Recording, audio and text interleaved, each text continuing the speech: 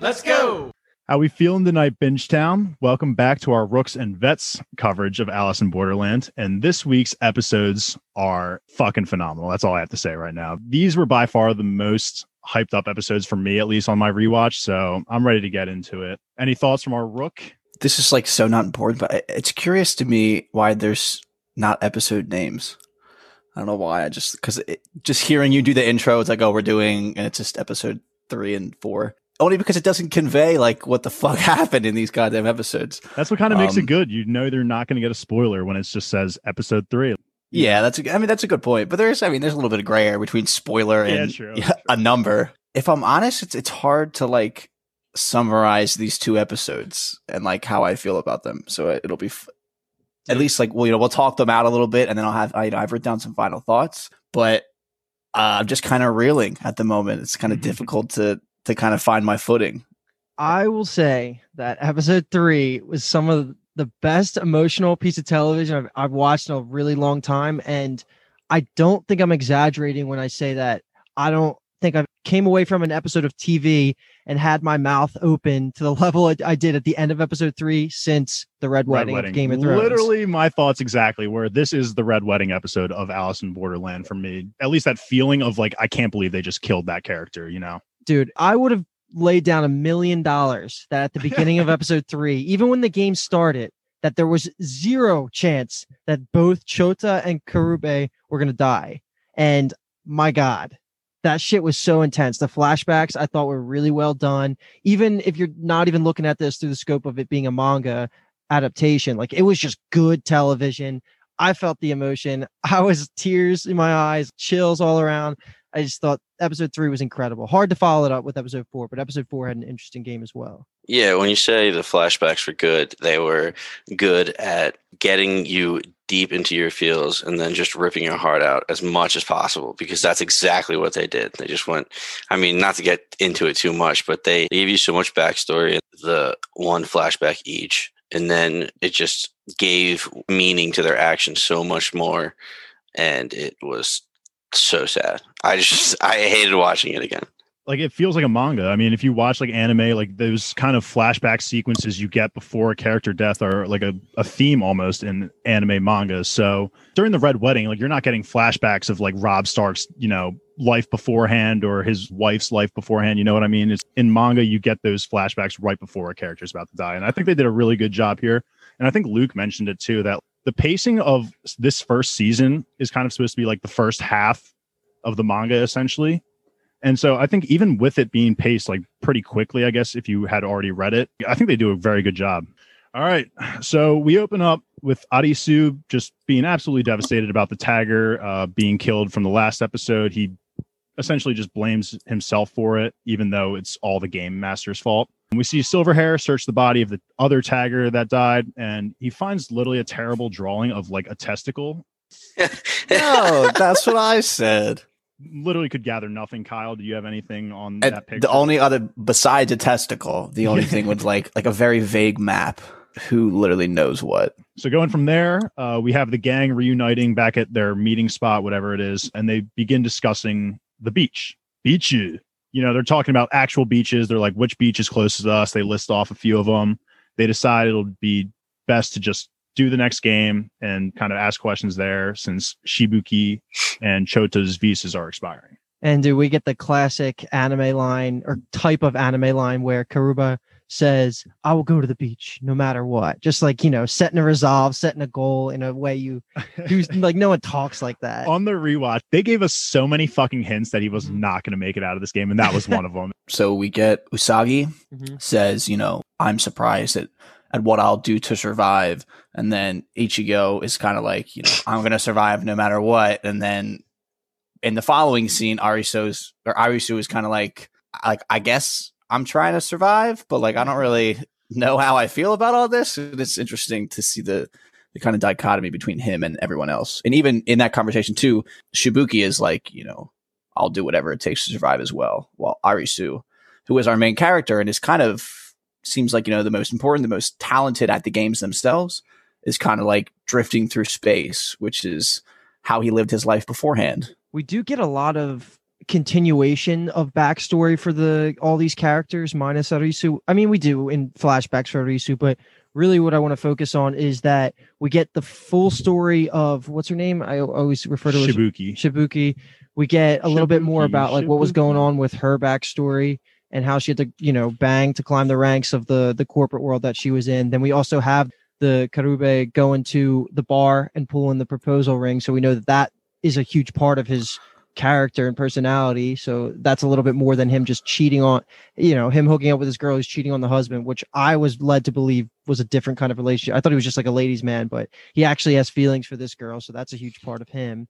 Which, I mean, good for you for wanting to propose to somebody, but isn't she dating your boss or your ex-boss? That's a weird relationship dynamic. It honestly felt really random. It was just to give a deeper impact at the end of this episode when he's got blood on the ring, and I don't really love that.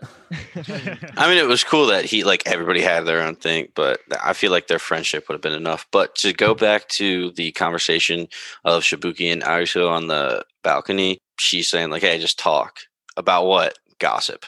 And he was like, "Oh yeah, I watched somebody die today. Oh, that's cool." And he also just pictured you as her as you walked in here. But I just thought it was so funny because Shibuki says, "In my first game, everyone died but me. I don't want to go out that way." And as a vet watching this, all I could think about is the meme of the little kid just holding the styrofoam cup, just looking to the side. Like, is anybody going to tell her? Like, that's exactly what's going to happen. We see Karube kind of take a detour as they're getting ready to go to the game. He goes to grab his wedding ring. As Paul said, we saw Arisu and Shibuki kind of talk about their experiences. Arisu is still dealing with this guilt. Okay, so Shibuki, Chota, and Arisu waiting for Karube to get into this game, and Chota and Shibuki are like real anxious to get this game going, which I get that their visas are expiring, but Chota had no right to be that mad at Karube, especially with them being so close. Dude, your boy's just making a stop. Like, you got to trust that he's going to be at this meetup location before the game. Why are you guys freaking out?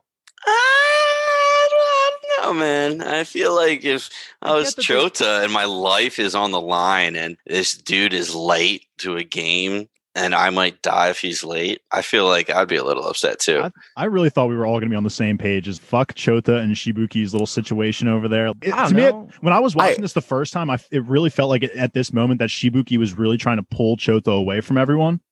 As we learned, that's not the case, but that's kind of how I took it. It's like she's really trying to fuck with this crew.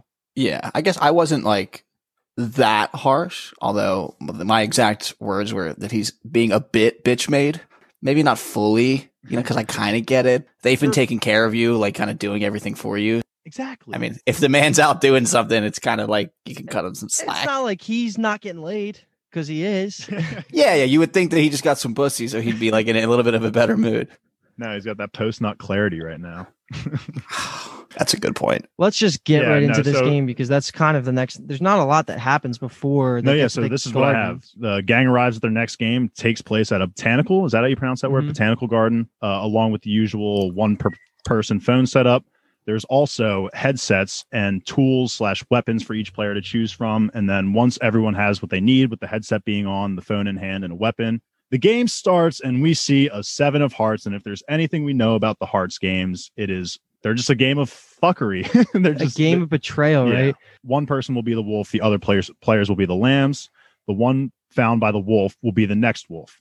Hide well so that the wolf doesn't find you. And the clear condition is whoever is the wolf at the end of the game wins, which is the twist, because when you're getting read these instructions, you think, okay, all the lambs have got to hide from the wolf, and whoever the wolf is going to die. It's the opposite. We have the wolf at the end is going to live. So we already know at this point in time, they're all confused by it too. They're all trying to figure out why would it not be the other way around. Shibuki is the first one to realize what's going on. And she's like, Mina, guys. And then everyone looks at her, and then she gets the wolf card and then just darts. I want to put some respect on her name, because she is smart in that regard. And she has an insane survival instinct. And then also, Paul mentioned it earlier, she did outlast a whole group of people in her first game, which is what you just have to assume she did right before she met them in the maze game in episode 1. And she was fully prepared to do the same thing again to them in that episode. Exactly. So she is cutthroat, and I kind of like it. But don't you just feel that it was a little weird. Her backstory didn't, for me at least, it didn't necessarily make that much sense to really spend the time on it. And there wasn't like a satisfying payoff of her just being someone that banged her way up the corporate ladder. And what do you guys think about that? Like, is she someone that deserved that backstory? Does it explain like how she acts in the game and stuff? I'm glad you brought it up because I was thinking that a lot, especially at the beginning of this episode when she is bringing those flashbacks to banging her boss and then she's thinking about her promotion. They show a lot of her quote unquote work or her job or her company or whatever it is and about AI advancement. And it made me think it's going to play a part later on just because they went so deep into it. And then, she doesn't make it to episode 4. So Damn, you just convinced me already. So That's it's awesome. It's very interesting. And she even says something like right at the beginning of the game, like, oh, it's eye tracking detection and stuff like that. It's just like further AI development. But yeah, I totally agree. It felt very strange. Like I didn't feel bad for her. Like it feel like it was thrown in there and then bang. Yeah. She honestly feels like a wasted character. Feels like she wasn't in there or should have gotten more. I guess if I had to pick, I would have wanted more because feels like I don't care that she died at all. Mm-hmm. That could also be a thing about the pacing that I mentioned earlier in the pod episode, just like how they, if next season was on pace for the manga, like it should end next season, which it's not going to, but I think there's just it could definitely, but they're rushed with all this information. They have all these characters they need to get through, and Shibuki is one that's like not that important to the story. So just give her a backstory, give it a little bit of connection to the audience and then throw her away. To get Chota a nut, that's fine. I understand that. Help the boy out, man. Yeah, but that didn't mean anything because he doesn't fucking change. He's still fucking praying like a little bitch. He's crying at the end. Yeah. He didn't fucking change at all afterwards. Yeah, I know. But I do want to say before the game started, when they rolled up to that table, and not even the headsets, but like the fucking screwdrivers and pliers and like saws and knives, I would just be like, red flags. This is not going to be a fun game. And they're all like, are we disassembling something? And I'm like, come on, dude. I know this is your second game, Chota, but like, that is not how this works. Try and red herring it for like 2 seconds that it's meant to take the helmets off, right? And then that is just clearly not the reason.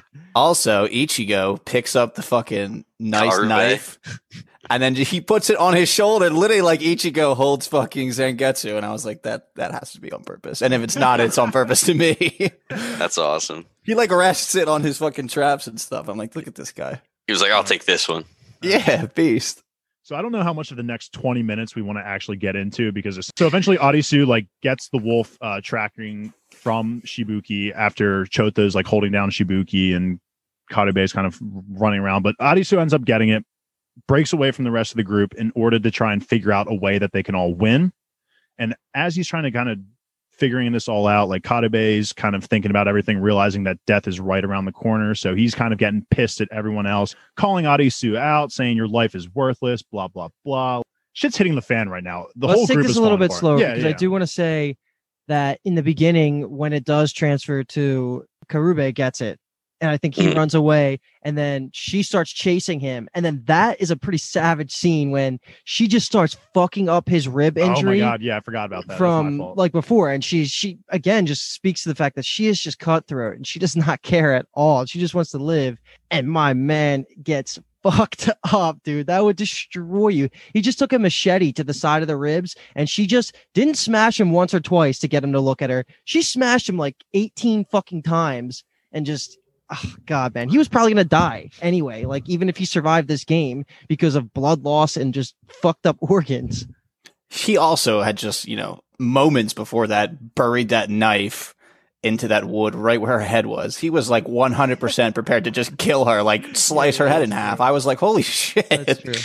No, you're absolutely right, Luke. Even just every time I see that scene, I'm literally wincing, barely looking at the screen because I'm just like, that would murder him. That would absolutely kill him. We already said this earlier, but there's only 15 minutes. That is an incredibly quick game because I think the next game in episode 4 is 2 hours. The one before it was 20 minutes. The tag game was 20 minutes. 20 minutes. And then the game in episode 1 wasn't that long. So I guess it's not that crazy, but you find out 15 minutes from now, everyone except the wolf person's going to die and you're just with your boys there. That's shitty. And could you imagine if other people were also there? Like if there was like 3 other randos, do you know how much harder this would have been?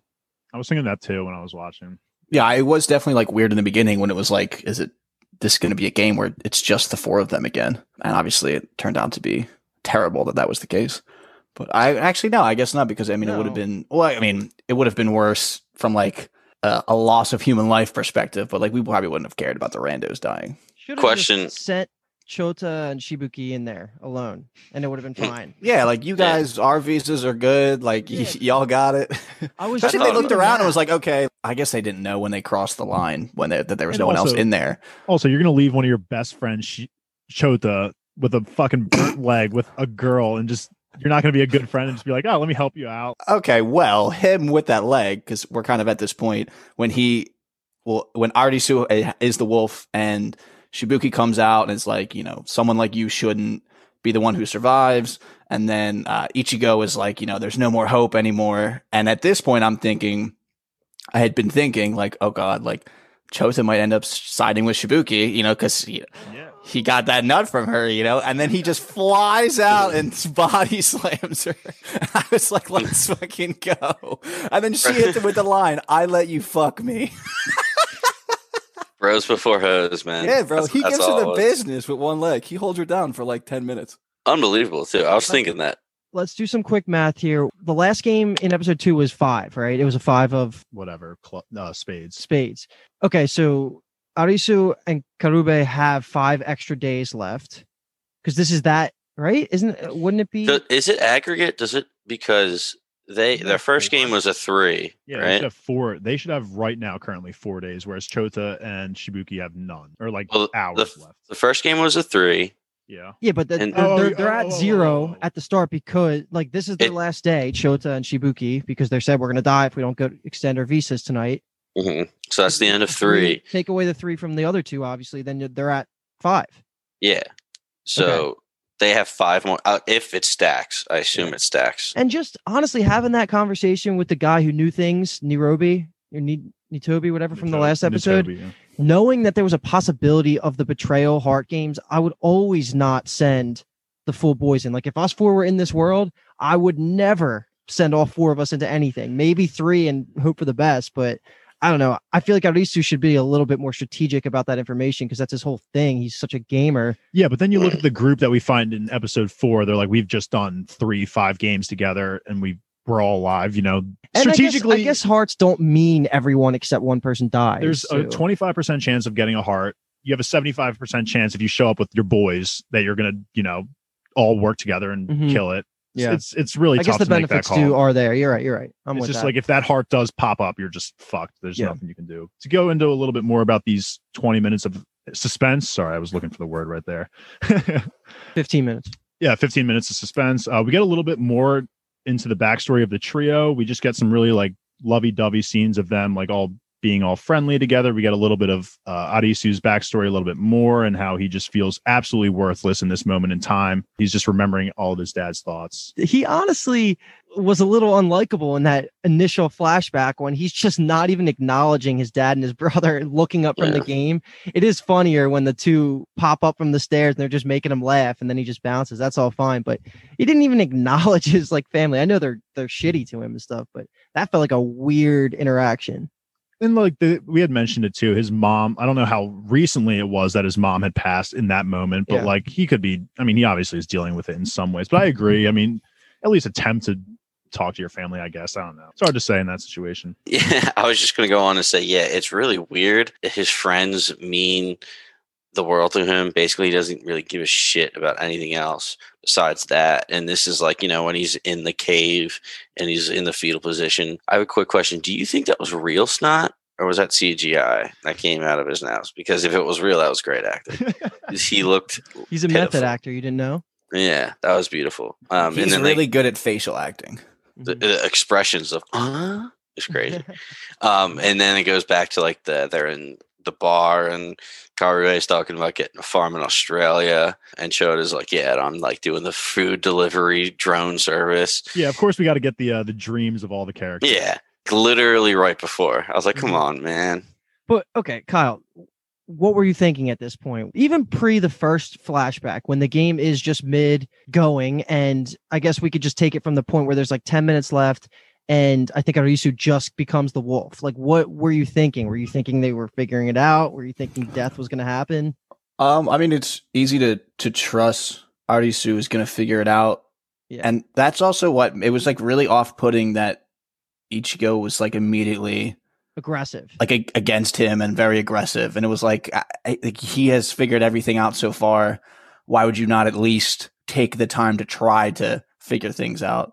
You know, because like they're all getting pissed at him, but like he's doing what would be best for the group. I mean, granted, it's easy to get mad at him because he's the one that has the wolf, but like, no, he's trying. He's using these tools that we mentioned earlier, and he's trying to rip it off. Why Karube's just running around saying you're being selfish, like fuck you, like I should be the one to survive, even though he's bleeding out. In my opinion, he's the last one that I would have given it to. But Chota's hurt too. Like it should have been him. Yeah, I think Karube, Chota has a job, granted, but like Karube actually, in his mind, he's like, I have a future with a woman, whereas Chota and Arisu both have really nothing going for him. Like if of us three, I'm the one to live. Plus, he's a beast and a fighter. Medical supplies and like what would happen to you in other games. You would be handicapped like Chota currently is.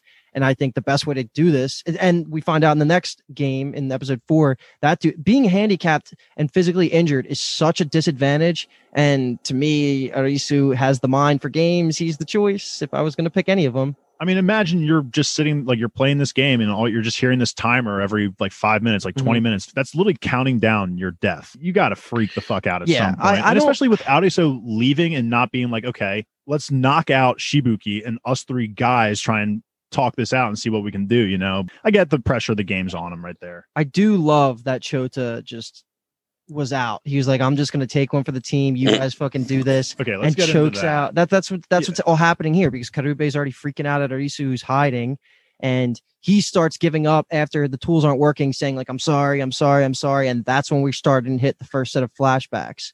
And this is the point where I agree with Kyle, where I didn't love it the first time or the second time of Karube being so aggressive, but he does turn it around and has an epic end of episode moment, right? Like looking in the moonlight, smoking the cig and stuff. But now that we're talking about the tools, my question to you guys is, do you think one of those tools actually could have taken off the headset? No.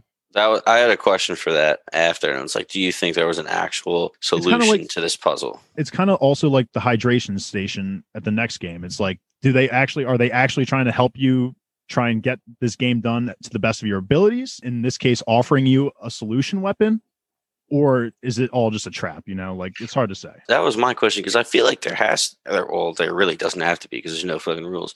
But I feel like there should be a solution to the game, even if it is very difficult. But the point is to get you to not think logically, because you are on a timer with such high stakes. Of the games we've saw so far, everyone could have survived. Did we have because in the tag game, the 2 horse people couldn't survive. I just think that so far, every game we've seen, even including the next episode, you could always have everyone live. Disagree. I just think the horse people were in that game too.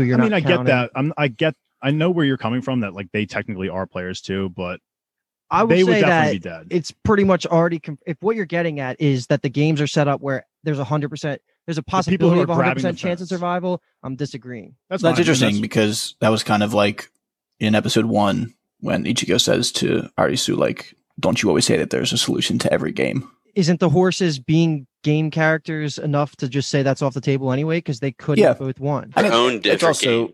They could have survived by themselves. Those two could have completely survived by themselves, or everybody else from the other not horse people could have all survived. Well, I think a game is defined as a single card goes to the prize winner and the lights go up. One happens every night.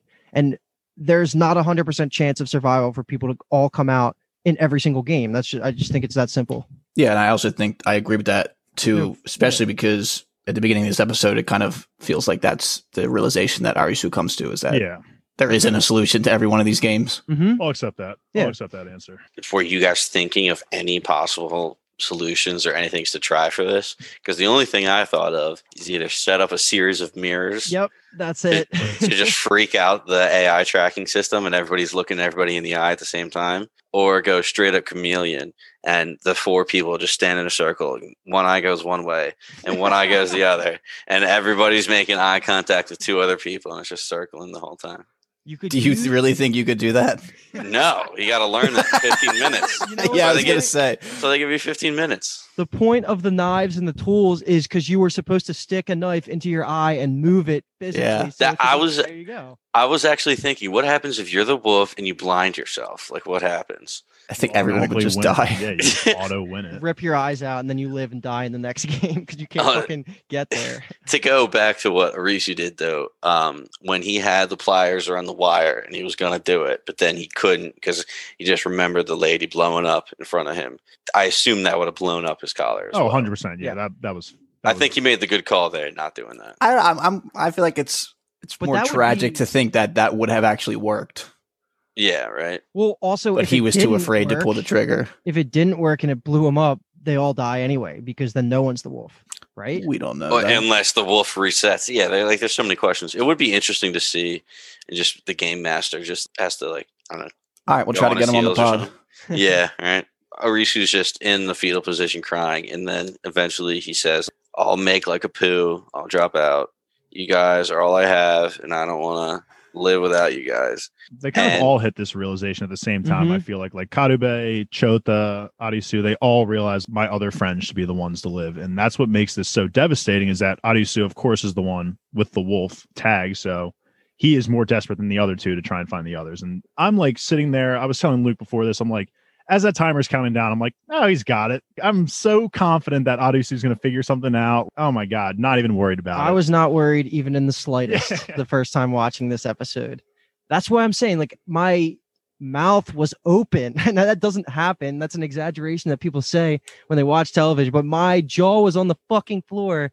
And holy shit, man, we get these last couple of flashbacks that honestly just sent chills down my spine when you just see them laughing, so happy together, just smiling, eating the food, saying dumb anime lines, just Yeah. classic camaraderie.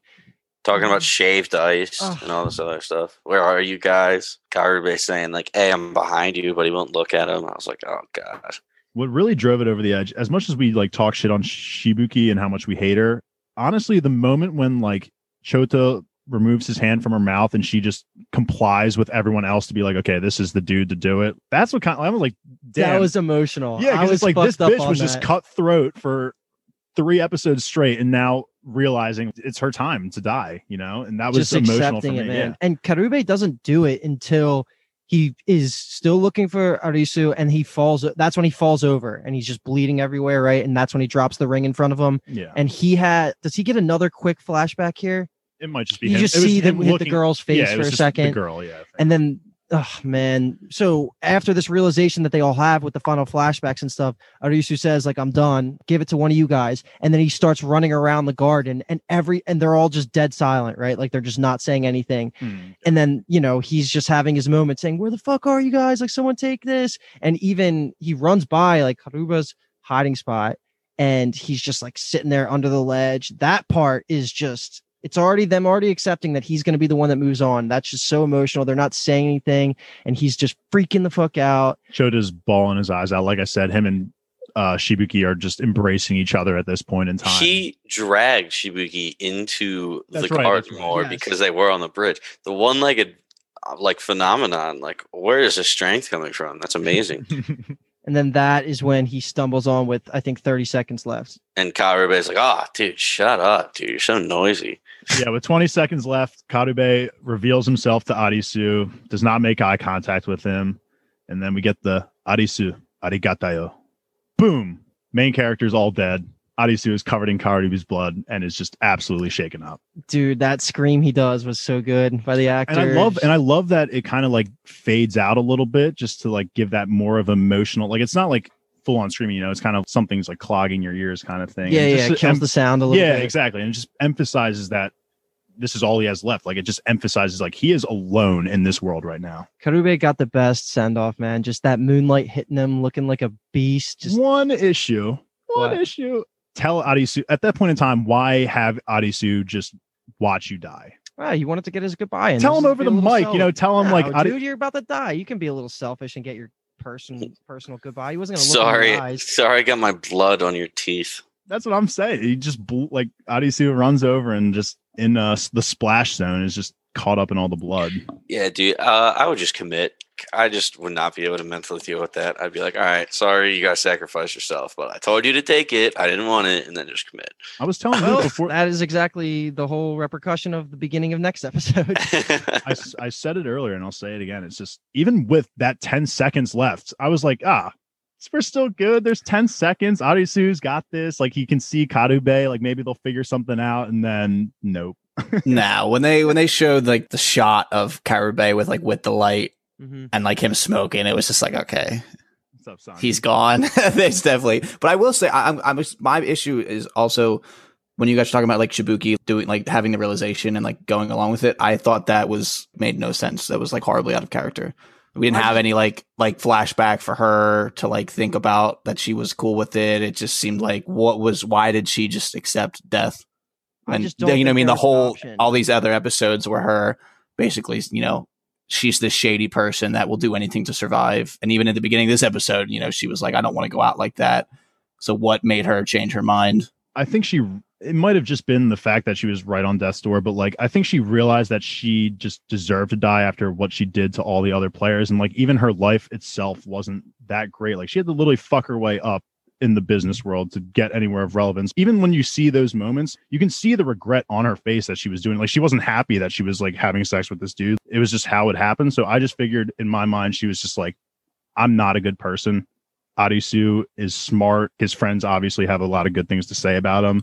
He should just be the one to survive. I might also just be playing the devil's advocate and just trying. Yeah, I feel like that's making a lot of assumptions about what they meant. I think it's not that deep. That realization when Chota lets go of her is 30 seconds left.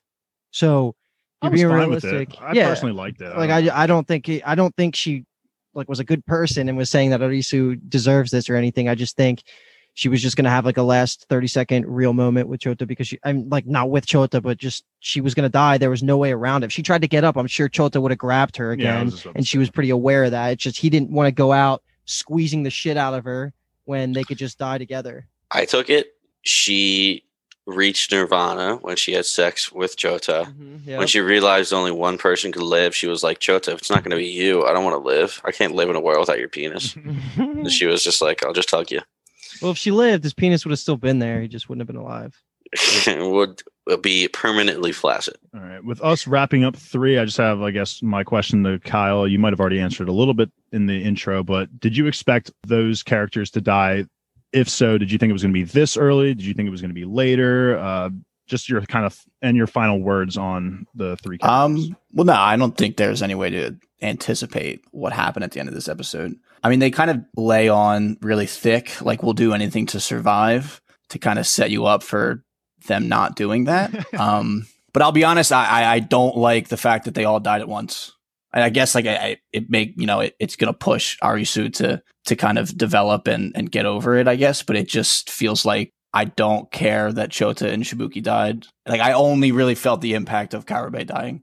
Well, and that's I feel fine. Like doing it all at once felt like too much, you know, because it kind of lessens the impact from each individual. I want to say 2 things because the first thing is just how I view this episode in the moment and like looking back on the season as a whole as a vet. This was just the definition of just forced character development in a positive way for Arisu. Like he kind of needed this because now you know how dark this show is.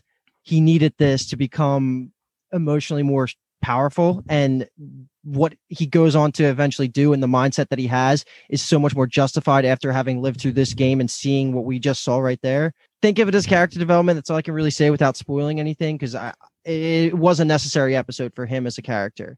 And then Kyle, to go more off your point about like it felt like a lot losing them all at the same time, I feel like that was just to bolster the fact that Arisu lost everything all in that one moment. Like all he cared about in his world was his 2 friends. And after this game, they're completely gone and he's all alone.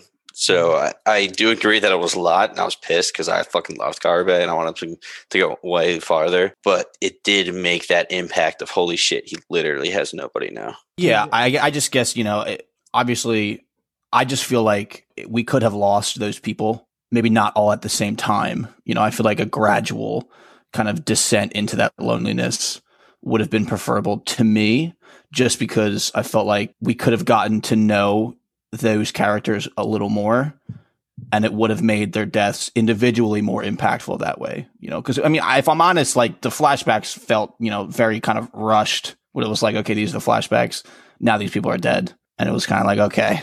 I'll just say that there are so many characters that get introduced in the second half of this series that are so much more complete and so much more entertaining than these two. So I think you're going to like this episode a lot more when you look back on it in hindsight, because the second half of the show is when we're getting really introduced to a lot of the mainstays for the rest of the series. And they're all better characters than Chota, especially Chota and Don't you dare say that about Karube. No, I fucking loved him. Well, that was something that in episode 2 was kind of a good realization. Was like, okay, obviously there's going to be a lot of like, a diverse group of people that we're going to meet throughout this. Yeah. I'm ready for like other people to join, like to see Arisu interact with other people in that way. Next episode's not the greatest example because, again, we don't really get introduced to many characters. But starting with episode 5 and 6, I think you're going to really appreciate the fact that we're not wasting time. I don't want to say on Chota and Shibuki.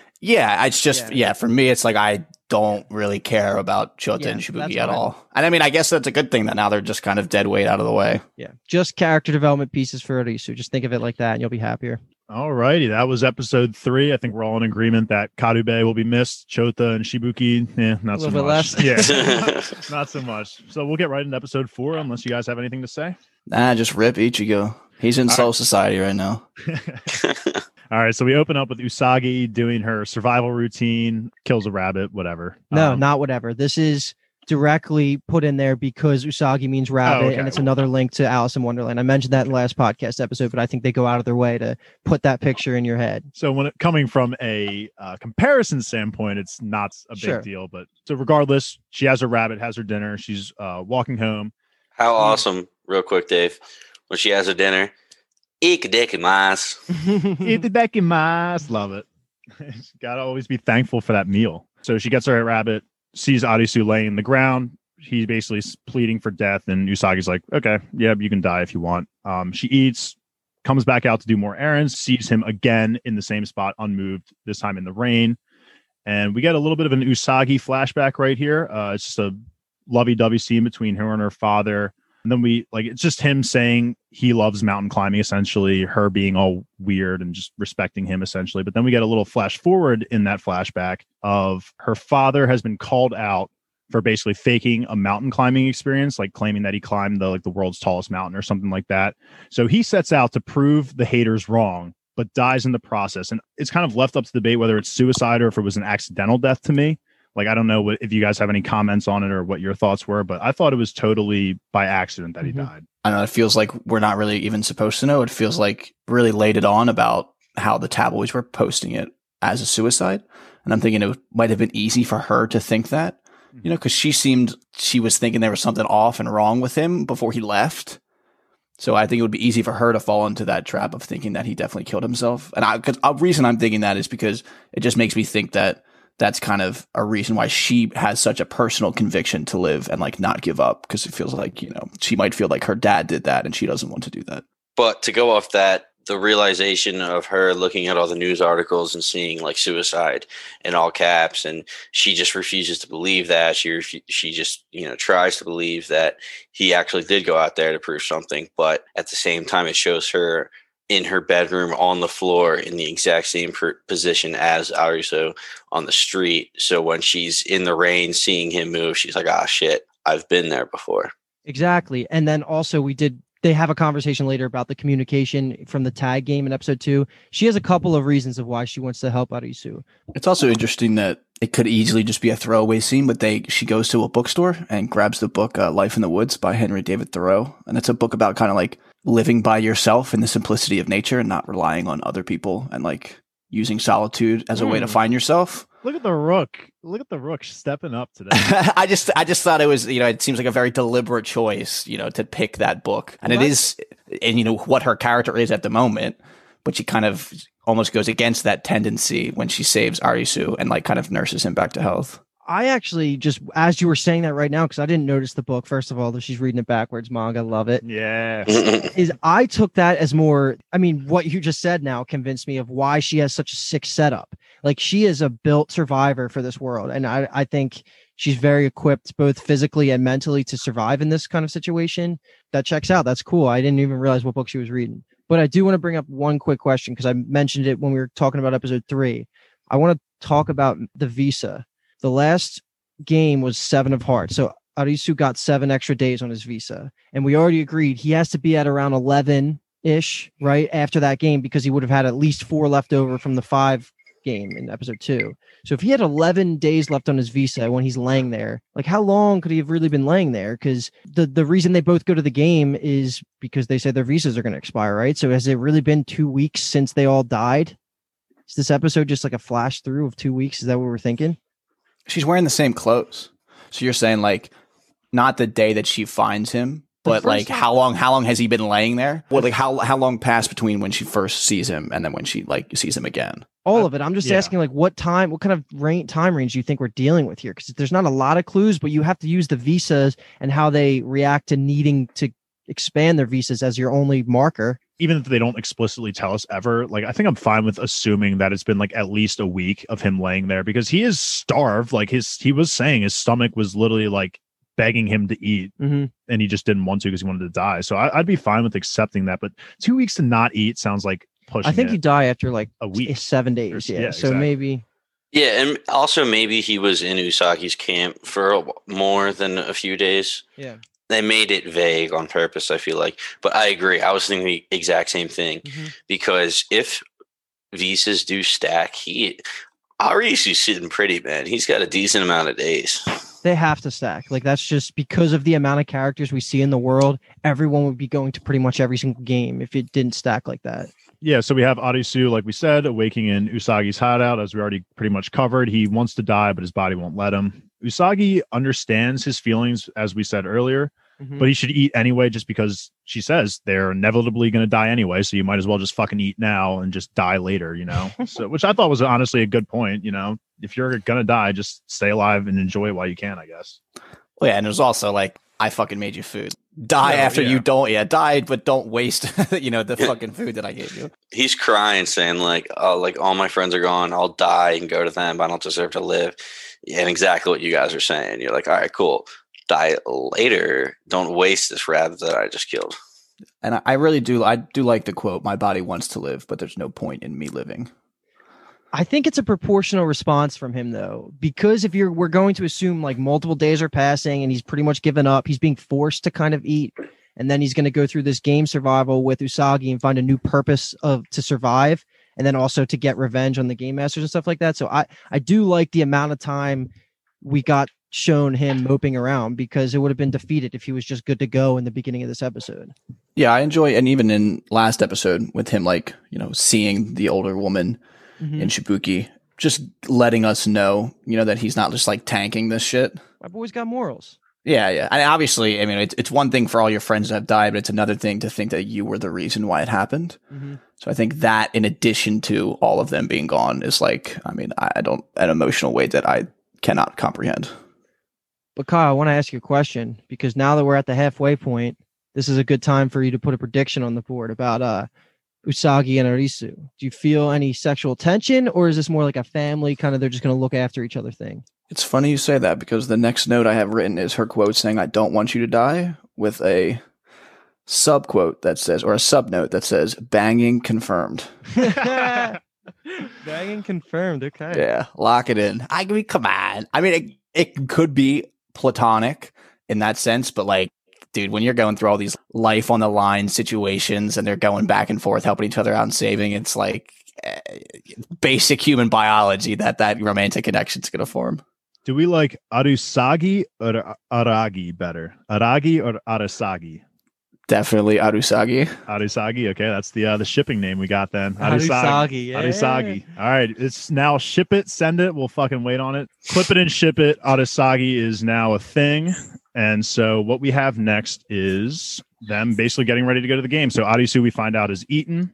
They both decided that they have to go to their next game because their visas are about to expire. But I just want to make the point that the fucking music in this episode. Also, I mean, okay, the music at the end of last episode was great, but the music in this scene when we get the transition from kind of like the I want you to live or I don't want you to die, and then to like night falls and we're going to the game and it's like My note is literally epic hype techno music as they walk it was really underground tunnel. I loved it. I thought it was so hype. It's just the rise of Arisu's emotions again, like he's gonna get back into it. And the first thing that I thought of was Uzumaki Khan going, the music, the music. It was just like, it sets the scene so well. Every anime has badass walk up soundtrack scene. You know what I mean? Like One Piece, I think it is just always, they do it so well. So their next game begins on a bus that's actually underground, on like some underground highway, I guess. They arrive and they meet a group of 3 players. They don't tell us their names, not that they're important whatsoever. But Sharktooth, Bad Ankle, and Old Guy isn't what I had. Which one was Panther Bait? Yeah. I had the one guy as Family Guy. Yeah, I just kept rooting Rando every time I talked about any of them. Takuma has the bum leg or the bum ankle. I'm not going to remember any of Yeah, Seizan is Panther Bait. And then Yamane is Sharktooth is the family man. And we do find out that they have been together for, I think they said 3 games. So they're using the tactic that Karube, Chota, and Arisu all had. Mm-hmm. And if there's anything we learn, that is not the way to do this. So after the introductions are made, game is revealed to be called a game of distance. It's a 4 of clubs. And immediately we know that this, whatever his name is, fucked because he's got a bum leg and there's no shot that he's going to be running anything. But yeah, the goal of the game is to just reach the goal. It's very vague instructions. It just says reach the goal. So one of the confusing things about this game with the hindsight of how it ends and the solution to it of just being stay in the bus, I'm concerned at why it's classified as a clubs being a team battle when I also think it could have been a wits battle. I know you didn't have to make it obvious and make it a fake out and put it as spades because it wasn't actually physical, and they have that conversation while they're running, and that's all fine. But it should have been wits over team battle, I guess. I don't know. I mean, I guess the words in the rules of endure the trial, I guess, is kind of like, banding together to like ensure that they would. I mean, because if you think about it from say you figured it out immediately and if someone suggested like, hey, we don't need to go anywhere. We just need to sit here. Yeah, I don't think that would have flew. I think they all would have been like, there's literally no way that's what it is. Yeah, I guess you're right. They needed to really see the end of the tunnel to know that it was not the answer. Yeah. And I mean, I guess technically too, why the fuck was the motorcycle there? Like, were they assuming that someone was going to be hurt and not be able to fucking go with them? So they had to go send someone back. I don't know. Yeah, I do agree with you. This brings me back to when we talked about the first episode, when they first got transferred or everybody else disappeared. We don't know what happens. But why are there some cars on the streets and not completely filled? Is it are the cars purposely placed there, or is it exactly like it was when they got teleported? It's really ambiguous, but it's very frustrating because they never tell you. And who the fuck graffitied the bus? Who Queen did that? I don't know. Alice in Wonderland, Queen of Hearts. Who knows?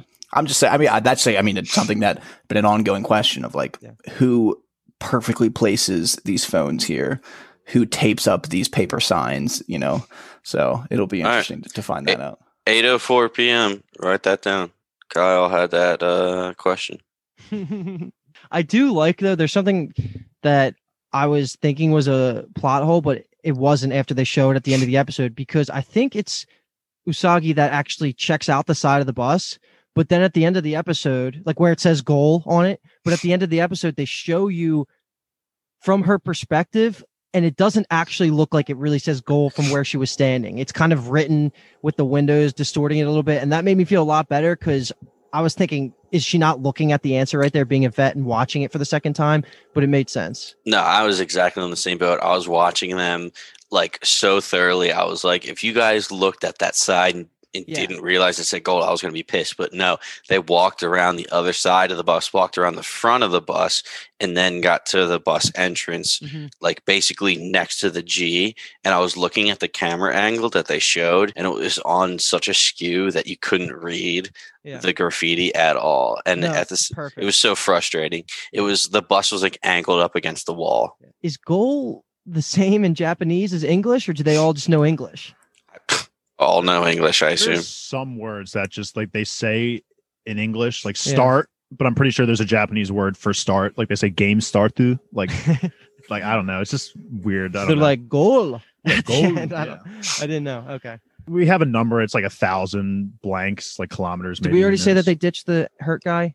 Yeah. Okay. We can say that just to be clear. They ditched the one dude, and the 4 of them continue running on. They just keep running. And he does like accept it in a good way, I thought, for that character. I was happy at how he took it. He's like, I'm sacrificing myself. His 2 boys were like, we'll find a way to figure this out. He's like, no, just do this fucking game. Let's go. He tells him, you have a family. You have to go home and focus on them. Yeah, I like that.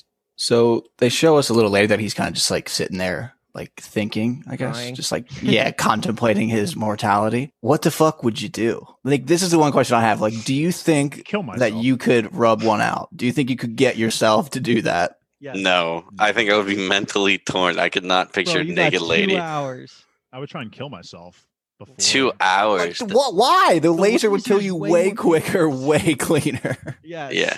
Why think about it for 2 hours when I can just do it instantly right now? Because it wouldn't be instantly. Rub one out. You You could could rub rub one one out. You could Slowly definitely to- find something around you to make it instant. No, I totally agree though, Kyle. If I was that guy, I would not just sit there and be like, like this is my fate. I would like kind of try to like limp around and see if there's anything even You'd probably remotely died, around. then. You To would have kill died. yourself with, right? You need to Yeah, kill yeah. that bus, or you would have died. Dave's mental fortitude is so low. I don't know how you guys would be able to just sit there just thinking, I'm going to die in 1 hour, 59 minutes, 1 hour, 58 minutes. I don't know, bro. Maybe I'll just think about, times we've had together and some food we ate and shit. That's great. Before I just would just jump right to suicide. So Right, let's just get suicide. to the water station. Do you guys think that was actual water, or do you think it was poison? Fuck no, that's not real water. My second watch through, the first time I was like, oh yeah, that's definitely water. My second time watching this, I'm just like, fuck no, that shit's poisoned to fucking hell. If I know. I have the opposite experience where I thought it was definitely poisonous the first time I watched it, but this time I thought that there's a chance that it actually was real because there is planted assistance throughout the games, and that's Agreed. there is also red herrings purposely. Like even the first game, there's the live and the die door. That was a red herring right there. But then there's this gas powered motorcycle that they can use, and then there's also the tools that you could have used if you were an evil person in the last Wolf game. Like that was actually an aid. So there are aids sometimes, and then as well, there's stuff that is fake. Yeah, and it honestly would have been an aid in them losing. Like it technically wasn't a good thing because if they would have had to get water, it would have helped them get farther away from the bus. I like that reasoning right there, Kyle, for sure. Yeah. It was also I like the scene because they're all kind of like, who the fuck's gonna drink it? Like I'm not gonna do it, but like she looks thirsty, and then she pulls out the water bottle and gives it to Arisu. She doesn't even take a sip, and then he's like just hands it to them. And it's just for me, I liked her reaction a little bit. Like she doesn't say anything, but you could tell she's like, what the heck's going on here? I know, and they were like, is this cool? And he was like, of course it's cool. So it'll be interesting going forward to see like how she handles his mindset of like helping out everyone and doing everything, to ensure as many people as possible can survive, while her mindset is it's me and that's it. It was so weird to me that like of all the 4 people there, Arisu was the first one to just walk up to the station without any regrets of just chugging that water. He was just he was about to do it. The mentally strongest dude there is just about to just risk his life for a sip of water without thinking. I don't know. It was weird. Okay, well, I will say that the one dude's a fucking psychopath. Fucking Yamane. How he drinks the water? Saizan. No, because he's fucking he's wearing sandals, bro. Like, what the fuck? This guy's crazy. Like, I feel like when I saw him doing that, my first thought was everything in the world is free. Like, why would you not have decked out with like a brand new pair of running shoes, like, joggers, like ready to go for every single scenario? I was also thinking you're wearing a tank top, but you're wearing a short sleeve fucking button down while you're running all these kilometers. Just take the button down off, you freak. But Yeah. I don't know. That's semantics, I guess. Mm-hmm. Yeah, I mean, I think it's too. It's like they were all just like dirty as shit, and it's just like they've won 3 games. Like they've had enough time to take all of the free stuff that's in the world. I just feel like it was like thinking about how the hell they survived all It's this like time. Usagi takes advantage, of course. Yeah, she's always fucking dripped out, just brand new, fresh fucking clothes. She has fucking, it looks like new shoes. I love her character, man. I didn't think I liked her as much at this point, the first watch through, but I just think she's awesome. And I'm starting to jump on board. Like, she's hot, right? I'm not. But I don't love the haircut. looking for validation. Yeah, that was exactly what I was going to say, Kyle. Is I think she is attractive, definitely, but the haircut. If she had like a ponytail, anything else, I'm all for it. But it's just the haircut. And what's weird too is because it's a Mikasa style haircut, and I find Mikasa the manga character very attractive. It's all that hentai you're watching, dude. Yeah, I was gonna. Well, it's a cartoon, so. Of course. No, I was gonna say I miss. That's waifu, but like in when Usagi pulls it off, not a good look. Mikasa, yes, not her. I miss Shubiki. I'll be honest. You think Those she was more attractive? Torpedoes galore, man. Come on. And also, I just want to put this out there. Why I called the dude with the tank top and the short sleeve button down, I called him Shark Tooth because his necklace, I always thought it was a shark tooth that he had there. On the rewatch, it's right in front of me. It's not even close to a fucking shark tooth. It's like a piece of metal, like wings or something like that. That is Panther Bait. No. Okay, Panther Bait was that's the one that runs the Saizon, family. Okay. aka Paizon, Let's talk about that aka. Panther Yeah, I was right gonna say now, now that we're Jesus talking Christ. now that we're talking about Panther Bait, they encounter a panther and they just are for like a few minutes here. They're trying to dodge and weave the panther, and one of the guys gets absolutely wrecked and just immediately becomes fodder number 1. He goes, "Oh man, this is becoming really serious, isn't it?" And then immediately Panther on his neck, See, and it's just chomping. He has a knife though, and he gets a couple good swings in. I Honestly, was going to say, you got to take that fodder comment back because he literally kills it.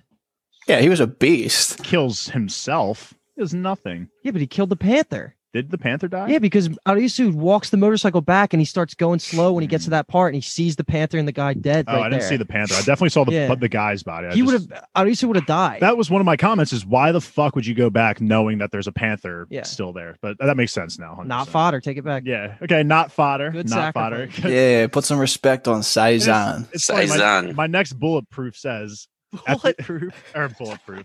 I'm just so out of it today. I'm sorry, this everybody. time, baby, I'll be. At the sacrifice of fodder number 1, so it kind of contradicts each other, but they continue on, and like Kyle said, Arisu notices a Royal Enfield motorcycle, and they deduce that it has a diesel engine. And of course, the bus at the start of the game had a fucking diesel engine, and Arisu, after fresh off quote unquote killing his friends, is like, I'm not going to let anyone die. Exactly halfway through the time, and I'm going to go back there and save this dude. What are you doing? And you have to carry this whole fucking motorcycle back with. You're at exactly the halfway point. So you have to not only keep the pace you were at getting to that point, but now you have to lug a motorcycle too. So much of that pissed me off. Just the timing. They gave us a timing. Why would that be the half point? Just to skip ahead a little bit. He gets back to the bus with 15 minutes left in the game. So he destroyed his first pace when he was just starting out running with dragging a motorcycle with him. And it just seemed very frustrating. I'm just now realizing the Panther might have taken some time, but like 15 minutes, like, yeah, you said shaved 15 minutes off his time. Like, that's fucking tough.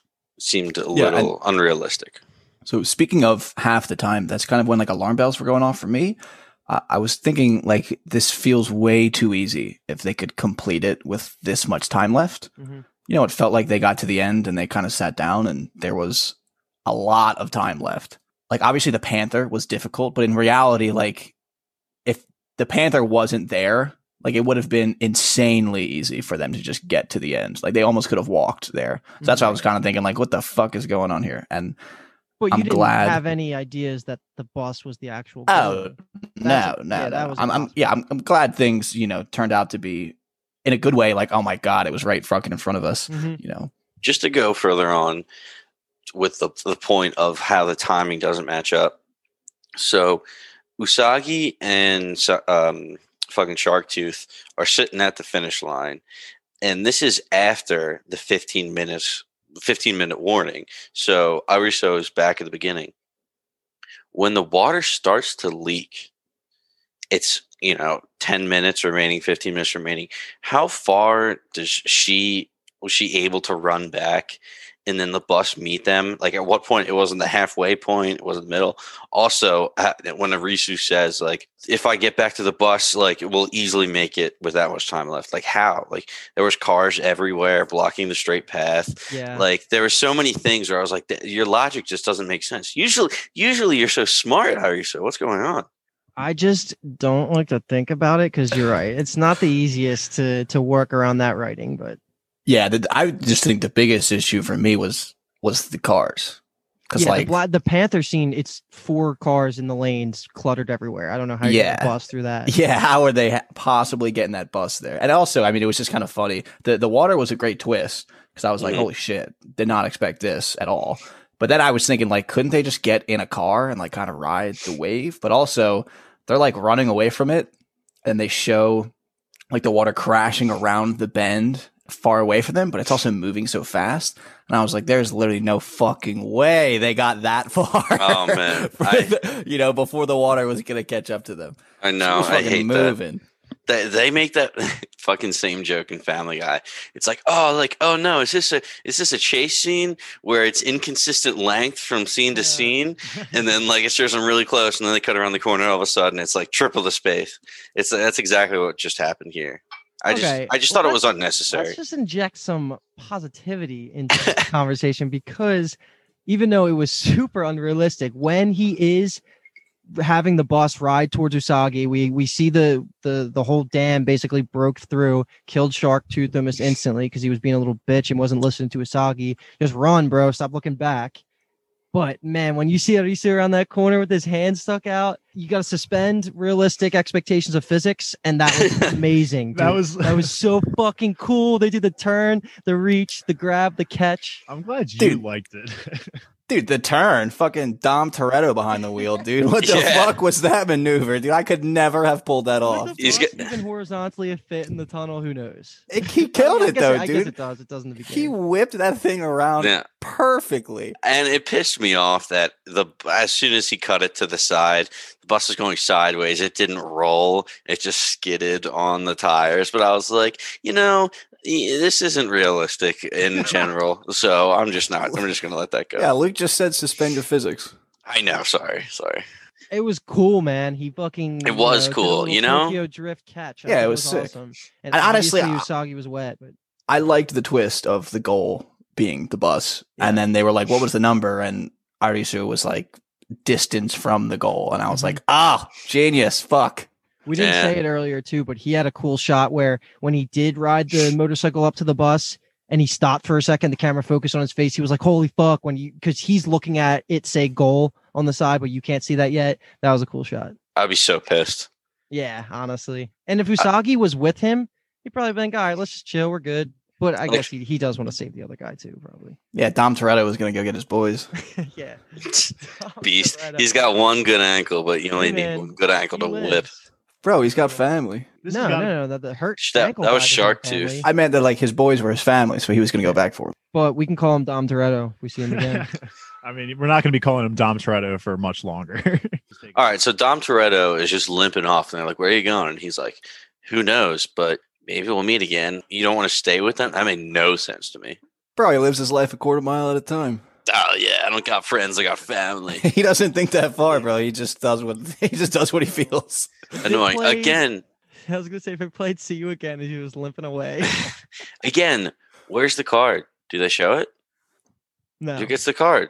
That pisses me off. Just show the fucking Clearly, card. they're gonna give it to Arisu. He deserves it.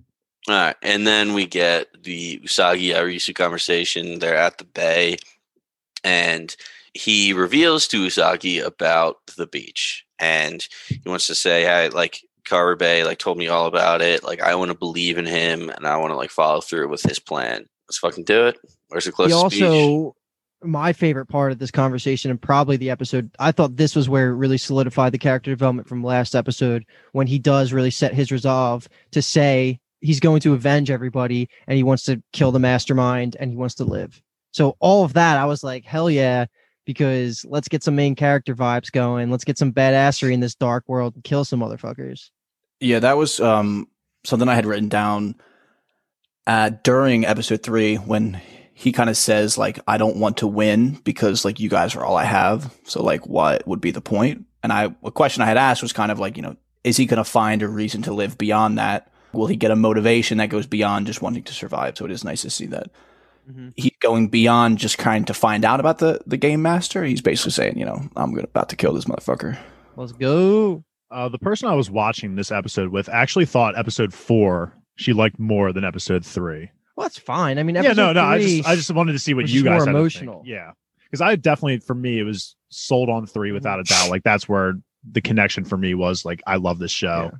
This episode was a great follow up for sure, especially seeing Arisu being down in the dumps and seeing how he was going to overcome that, and how he now has a new friend in Usagi. But and Usagi backstory too, which is nice. yeah. Thank God for Usagi, just picking him up out of the gutter, literally. I want to say 2 things. One, what a fucking shot of that bridge, that beautiful suspension bridge that turned it into a winding. It looked like a beam. Oh, man, it was beautiful. Double decker.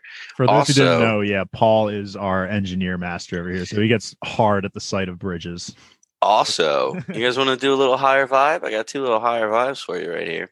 For higher vibe, all right. To let you guys know how this works, I'm going to say something. They're going to either say, hey, Paul, I vibe with you. That makes sense. Or you're high and that makes absolutely no sense at all. Okay? So you're either going to say, Paul, high or vibe. Or you can go, if you're on the fence. I'm going to tell you right now, Kyle, these are things that me, Dave, and Luke do not know the answer to. So these are big, broad, open-ended questions. First one, Usagi's father is in the game. He disappeared. Wow. We don't know what happened. Shit, I actually Vibe. Oh my god, that's fucking awesome if they decide, like, if that's a thing. Survivor, baby. He taught her to survive, and maybe he got caught up in the game. Wow. Hell yeah. I vibe. Maybe he's the game master. Vibe. Not with Dave, with you. So, Dave, what do you say? Oh, I'm vibing. I love that. Love That's it. You're vibing? I don't think that's going to happen, but I like I like that you have these mindsets, Paul. So I have a question for you guys about the meaning behind the game, but I'm gonna save that until the finale when Kyle has seen all the information that we have. But just keep that in the mind. And then my second one that I had here, and Luke, I talked to you before. Arisu's ID number when he pulls it up on his phone, 1000254. I'm sorry. 245. My dyslexia is kicking in. Who the fuck would have known? There would have been somebody. So my question is, do you guys think that there have been 1,245 participants? Because Kyle, just to let you know, I feel like you will see more than 245 participants. I think you're high. I don't think there's that many people. I think like Tokyo is huge. That's our city, right? Tokyo. Like, Mhm. but I think 1 million people. I don't know. Like it's possible because the amount of people that die, like at the rate that they die at. But I just think that's a little bit of a stretch. How many lasers we saw that first night, though? Population of That's Tokyo true. is 10 million. Yeah, I mean, it's the most populous city in the country. I mean, the country, in the world, Yeah, I think. So, But not I mean, everybody is in the game. And then Japan, yeah, that would be about what, a ninth. all of Japan is 126 million. So the only reason I say this is because wasn't Shota and Carbe's ID number it was like 1000246. I thought they were like right next to each other. So that's why I just thought it was a constant count up. I'm saying high. I don't think there's been that many people. I don't think there is going to be that many people either. Yeah, I think I'm going to go high. I feel like I might have vibed if it was like not the million, but just like the 200 and whatever. You know? Yeah. Yeah. I mean, these are things that we may figure out. Who knows? Yeah, I would But- like a hard number. That'd be sick. to find Just- out those just- statistics. Yeah. Just putting it out there to make you think about it as you're watching the rest of the season. It's interesting that you say that too, because they haven't, besides Usagi running into Arisu while he's laying on the ground, they didn't really run into anyone outside of games.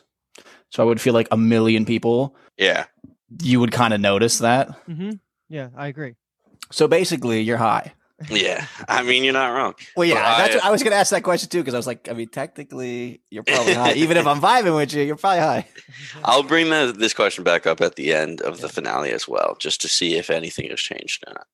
But yeah, that's all I got for today. I have one more comment before we go on. This is directly to Kyle. I just want to say that be ready for these next 2 episodes. I know I said that for these 2, but now instead of moving away from it, it really does start to feel like the first 4 episodes are just set up. And now like 5, 6, 7, 8, a lot of things start happening past just, one game here and then someone dies. Like it starts going 0 to 100. And like I said earlier, it's not really a spoiler. You're going to get introduced to a lot more characters and they're just so eccentric. Like we didn't even see Whitehair. We saw him for a minute in the beginning of episode 3, but like there's just so many good characters that you're about to meet. A lot more Alice in Wonderland references that are going to start popping their heads up, and just bigger end game stuff is just going to start. Now the theories are really going to start taking off. I think you're going to have actual information to use. Yeah, and I'm excited for like the combo of Arisu and Usagi. Mm-hmm. Arisagi. I think that they may just make a good team. I think he obviously is the brains and she's kind of the brawn, but classic. It's just like I had said while we talked about the distance game, it's just going to be interesting to see how she adapts to having to rely on someone else and also have to kind of look out for someone else, because Ichigo and Chota and Arisu are kind of all looking out for each other. And it'll be interesting to see how she kind of adapts to his mindset when it comes down to it. Because she's obviously interested in it a little bit, because she was kind of complimentary about him helping out in the tag game beyond just the fact that it helped her survive. So I'm excited to see how their relationship kind of grows. And as they set out to find the beach, I'm just like I'm really curious about what the beach is going to end up being. Should be. And also the last thing that I'll say too, kind of piggybacking off of what Dave had said about episode 4 versus episode 3. I'm glad that, it was both of these 2 episodes together. Mm-hmm. I think watching episode 4 just kind of gives you a different perspective on 3 and makes you like almost feel better about it. Yes, definitely. I think it worked out perfectly just in our podcasting format that it is going to be like it's going to be 2-2-2-2. Just the thing that happens at the end of each of these pairs is just perfect for us. All right. That's going to be it for this episode of Alice in Borderland. We are officially halfway through the series, and it only gets spicier from here. Be sure to check out our coverage of Shadow and Bone and our interview with Meghena Tova. Give Bingetown TV a follow on Twitter and Instagram. Subscribe to us on Apple Podcasts and Spotify, and check out our website, bingetowntv.com. Once again, this is Bingetown TV, and thanks for listening. Love you guys. Arigato. Arigato. Arisu. You're listening to the Geekscape Network.